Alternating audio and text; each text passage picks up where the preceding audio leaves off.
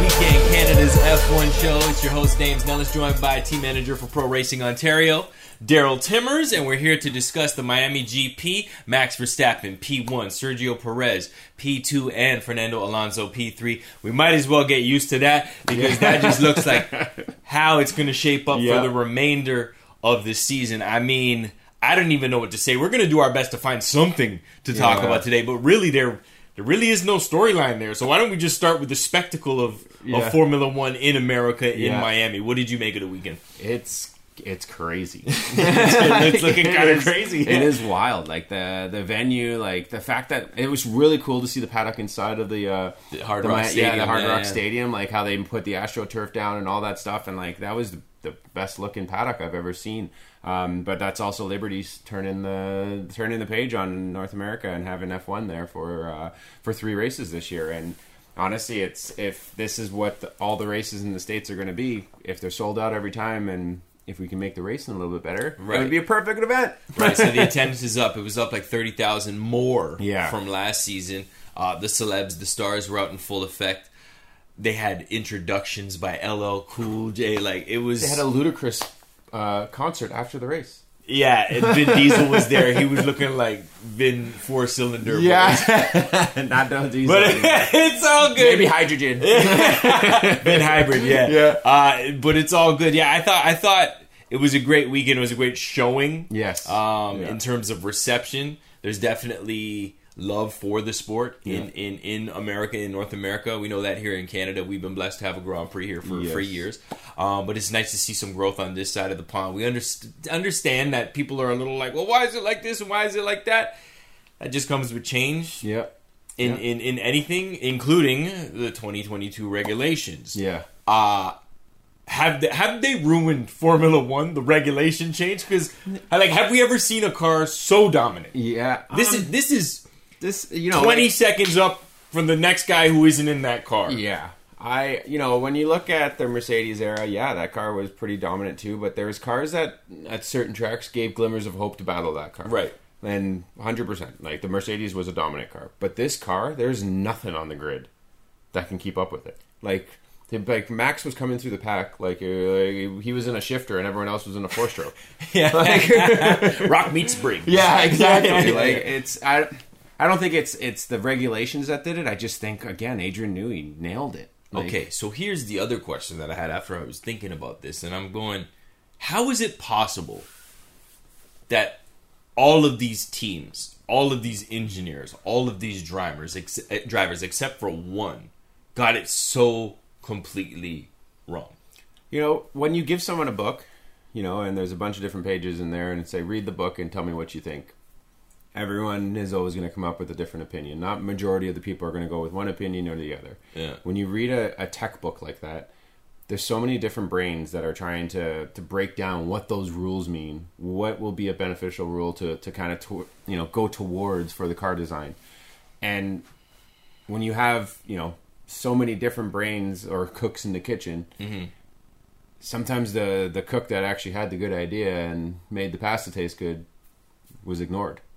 So when there's those lead engineers, when there's those, there's a pretty much a hierarchy of who gets the final decision on what design's going to go with. Right. And if the right person's not in that top position and they go left when they should have went right, it's very easy to look at that rule book and know, hey, you know what? I did read this wrong. I think there's another way we could have done this. Now, is that what we're seeing at Mercedes? Because James is back in there. There's been a switch early in the season. I think after race 2, Lewis was kind of like, well, I'm giving the engineers the feedback, but they're just not listening. Mm-hmm. Is that what we're seeing at Mercedes? Yeah, I think it's just too many. That car is so out to lunch. Bad. Yeah, it's bad. It's so out to lunch that I think when you take... It's like another analogy, it's like getting a painting done and give them one artist and being like, go paint this. Mm-hmm. They start painting it and they're like, nah, I'm done. And then another artist comes in, they're going to change how that is supposed to finish. But it might not look as perfect as it would have been if that artist had just started from the get-go. And when you look at a car like this, and it's that bad, there's so many other people that are going to be like, no, this is the reason. No, this is the reason. No, this is the reason. No, this is the reason. Out of the 10 reasons, one of those might be right. But again, if that guy's not high enough in there and explains his reasoning well enough, it's going to get pushed to the side and they'll go another direction. And I think, Mercedes really thought the zero pod thing was going to be the answer. Clearly it isn't. I also think that they thought that they would be able to bring some more, a better rear wing and some more upgrades to make it a little bit better. Mm-hmm. But it just seems like it's going in the opposite direction. But again, it all comes down to, the hierarchy of who decides whose idea is right and who decides whose idea is wrong. All right, in that discussion, though, it's not just Mercedes who got it wrong. I mean, it's all down the grid. Ferrari, we thought they would come back and maybe compete. I mean, over one lap, it's pretty incredible, but I shouldn't even say incredible. It's on pace. It's pretty quick. It's pretty fast. Pretty quick. But when it comes to the race, they're just nowhere close. I mean, Leclerc had a tough weekend. I just saw it's 3 crashes in 8 days. That can't be good for him. Yeah. And Mick Schumacher got fired for less. Just throwing that out there. But that just shows how much of it on the limit Leclerc is, right? If he's making all of these mistakes, he is on the limit of that car where, Max and Checo are not exactly making these mistakes because I guarantee they're not on the limit of that car. Max was making a little bit of a mistake there in Q3, which ended up putting him 9th after Leclerc crashed. But it happens. But also, I think for a 10-lap stint, Max and Checo are maybe pushing 5 of those laps, where Ferrari is pushing 11 out of 10 of those laps. And the thing about it, too, is we're not saying it's the car, because, look, I said it last week. I think Max is he's on it. He is the best driver on the grid right now, in my opinion. But like you said, the car is just so good that if you go back to Australia, he was cutting the grass, doing pirouettes, and still winning the race. I mean, last year he was in France, he did a 360, kept going. So it was just one of those things where I was like, man, I wonder how with all of these professionals who are top tier professionals, they just weren't able to come and get the cars collectively closer. But I guess it is a work in progress. The regulations, they'll tweak them here and there to try and make the racing more competitive, because let's be honest, the past 2 races, both in Azerbaijan and Miami, if it weren't for the spectacle, everybody would be going, oh man, this is terrible, and there's no point to watch. This is not appointment tuning like it was in 2021. You know what I mean? Yeah, like I thought this race was going to be good. When we saw Checo up front, Max behind everyone, but then Max coming through the pack, everyone's just like, here's the door, man, take it. So let's talk about that, because he did come from 9 to 1. Yeah. He'd made most of his progress after like 15 laps. He was sitting in P4, I think, or P5. Again, Alonso called that. Right. Well, yeah. Alonso's watching the TV. Yeah, he's like, good pass by Stroll. But that just goes to show you, man, there's a lot of disparity on the grid. We got Alonso, the nearest guy, finishing 20-something seconds back of the leader, and the leader came from P9. Yeah. So he came from 9th place to win by almost half a minute. Yeah. And you're saying everybody's opening the door for it. Ain't nobody racing them. Yeah, that's the crazy thing. Like, I know everyone's in their own battle. Everyone's in their own race to get the points, to get better, and them battling Max for 3 or 4 laps might end up hurting their race, and the guys behind might catch up. But it's racing. We're supposed to race each other. Like, when you see the guy that everyone's like, oh yeah, that guy's out of our league, is behind you, do whatever it takes to keep that guy behind you, Right. Do whatever it takes to try to, maybe if you push him more and more and try to do all these passes and try to hold him down, and then he makes a mistake and drives off, you kept him behind you. There you go. But if he just comes through the pack and everyone opens the door and just lets him go, no wonder he was like he was in Baku. Like, yeah. No wonder he was able to fly through the grid. Yeah, right. Exactly. And you can talk strategy. He put on the hard tires that appeared to be the way to go. He was flying on those hards. Nobody can take that away. He was flying.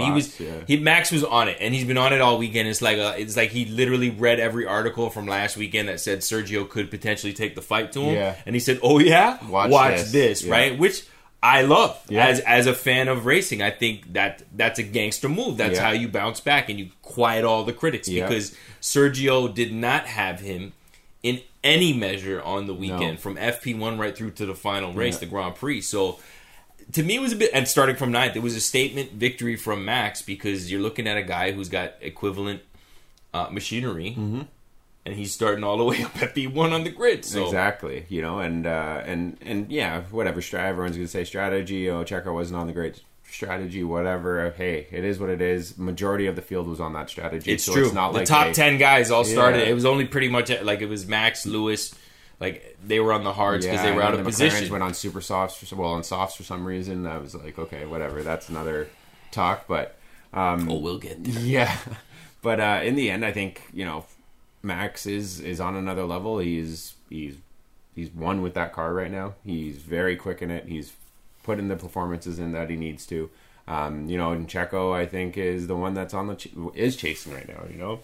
Every weekend he goes in and he's going in as I'm the second in the championship. I'm number 2 driver right now. Like, right. I need to keep performing, and he has all the pressure where Max doesn't really have the pressure on him, right? Like, Max can just go and drive and do whatever he needs to do, and it all works out for him. Where Checo's got to work hard to get to where he's going and to get those W's. And at this point, he looked good last weekend, but this weekend clearly wasn't as up to speed as Max was. Right. And that's usually how racing goes, man. Every day ain't Christmas, what I mean? Exactly. So, I hope it continues down this road. I hope Max doesn't walk away with the next 4 races, because then it's like, okay, there's nothing left and we're not even halfway through the season. Yeah. So I hope Sergio... I was really hoping he'd be able to take the win this weekend so we could actually have something to discuss. Yeah. But evidently that's not the case. He's still in the fight, though. Yes. Let's be honest. He very much still is in the fight. Further down the grid, Carlos Sainz was saying he just can't push on those tires with the Ferrari. He can do it for a lap, but he can't do anything in the race. He feels like he's kind of strangled and chokeholded there. Him and George Russell were just kind of like mid-packers, best of the rest. What do you think of that? Like, yeah, I honestly think that because these are the number 2 guys, but they both outperformed the number 1 guys yesterday, right? Yeah, like, and at that point where you have a team like Ferrari and Mercedes where they can't really define who their number 1 and number 2 is at this point. George, even last season, was performing really well over Lewis. I think it's a little tougher for Mercedes than it is for Ferrari right now. But I also think that Mercedes is also like trying to figure their car out. So both of those cars are set up completely different to see what the heck would work. Right. Where Ferrari, it's like, okay, well, let's just tweak this and see which one works out a little bit better. Where I think like Mercedes is on opposite ends. Right. Of everything. They were on opposite strategies this weekend. I think their cars are completely set up different to see which one works. Like one weekend George's setup's working, one weekend Hamilton's setup's working. It's one of those things where they have so much to work through with this car that there's no way that they'll put the same setup on the car. Right. There's no way that all the wings and all the end plates and all of those things are all the same, because they need to figure this car out. And if they all put the exact same things on both cars, what's the point of having 2 cars? And there's no there? Baseline. They still haven't figured out a baseline for this particular Mercedes. They show up every week and there's a new rear wing. There's new parts that are bolted onto the thing, and it just doesn't get any better. So I think at this point Mercedes realizes that they've got to start from scratch and go to 2024 and figure out what they're going to do with the car. And go from there. But so you're saying they're just hanging on for the rest of the season? Yeah, I think they're just hanging on, getting as much money as they possibly can out of the constructors.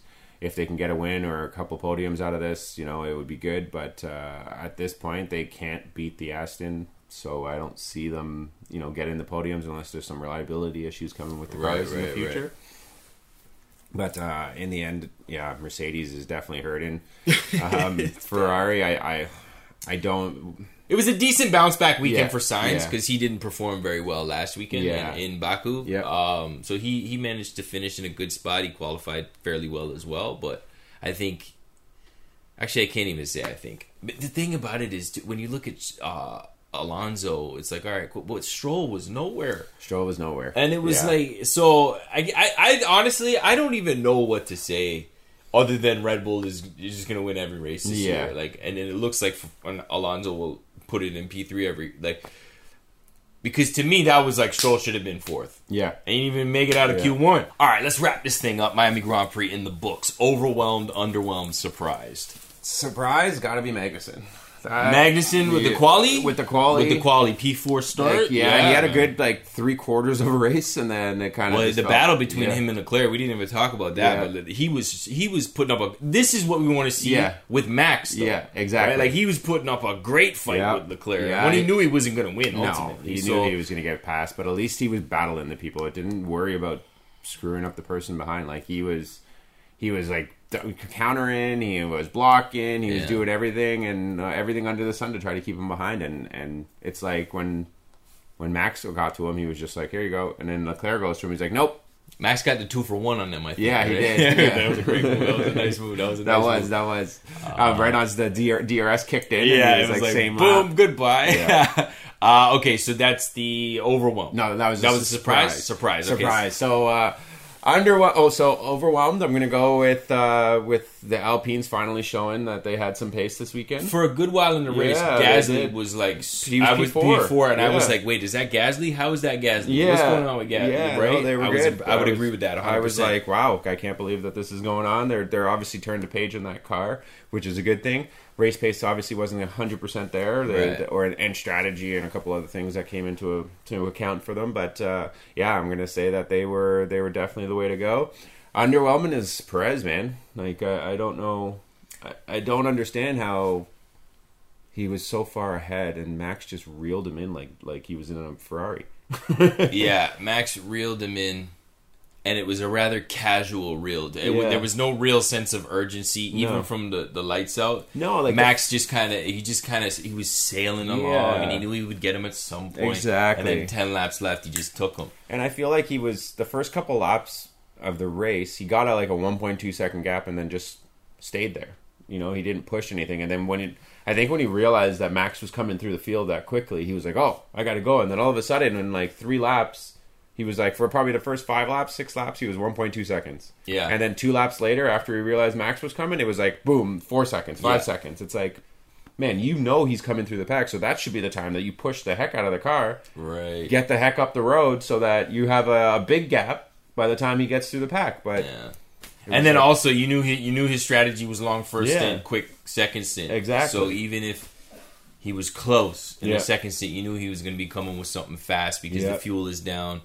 The tires will be softer, mediums may be softs at that point. So I was underwhelmed with Checo's result. Yeah. And it's not because it was coming off of a strong showing last weekend too. Yeah, so you really that confidence is big for racing drivers. Yes, it is. You know, so when you come back off of a weekend like last weekend where he was on it and he had the margin on Verstappen in from the sprint and all of it, all encompassed. He had a better weekend, but then. It's blow for blow. Hopefully, this is what we get. Checo punches, Max punches back. You know, so yeah. I agree. I totally agree. I hope that this kind of puts another spark underneath Checo for the next race, and we can have some Red Bulls battle it out. That's right. Speaking of the next race, the Emilia-Romagna Grand Prix. They're going to Italy in 2 weeks' time. We'll discuss post-race. In the meantime, drop a comment, subscribe, share, do whatever you got to do, and you can listen to the podcast as well wherever you get your podcast. For Darryl Timmers, I'm Nellas saying thank you for watching another Race Weekend, Canada's F1 show.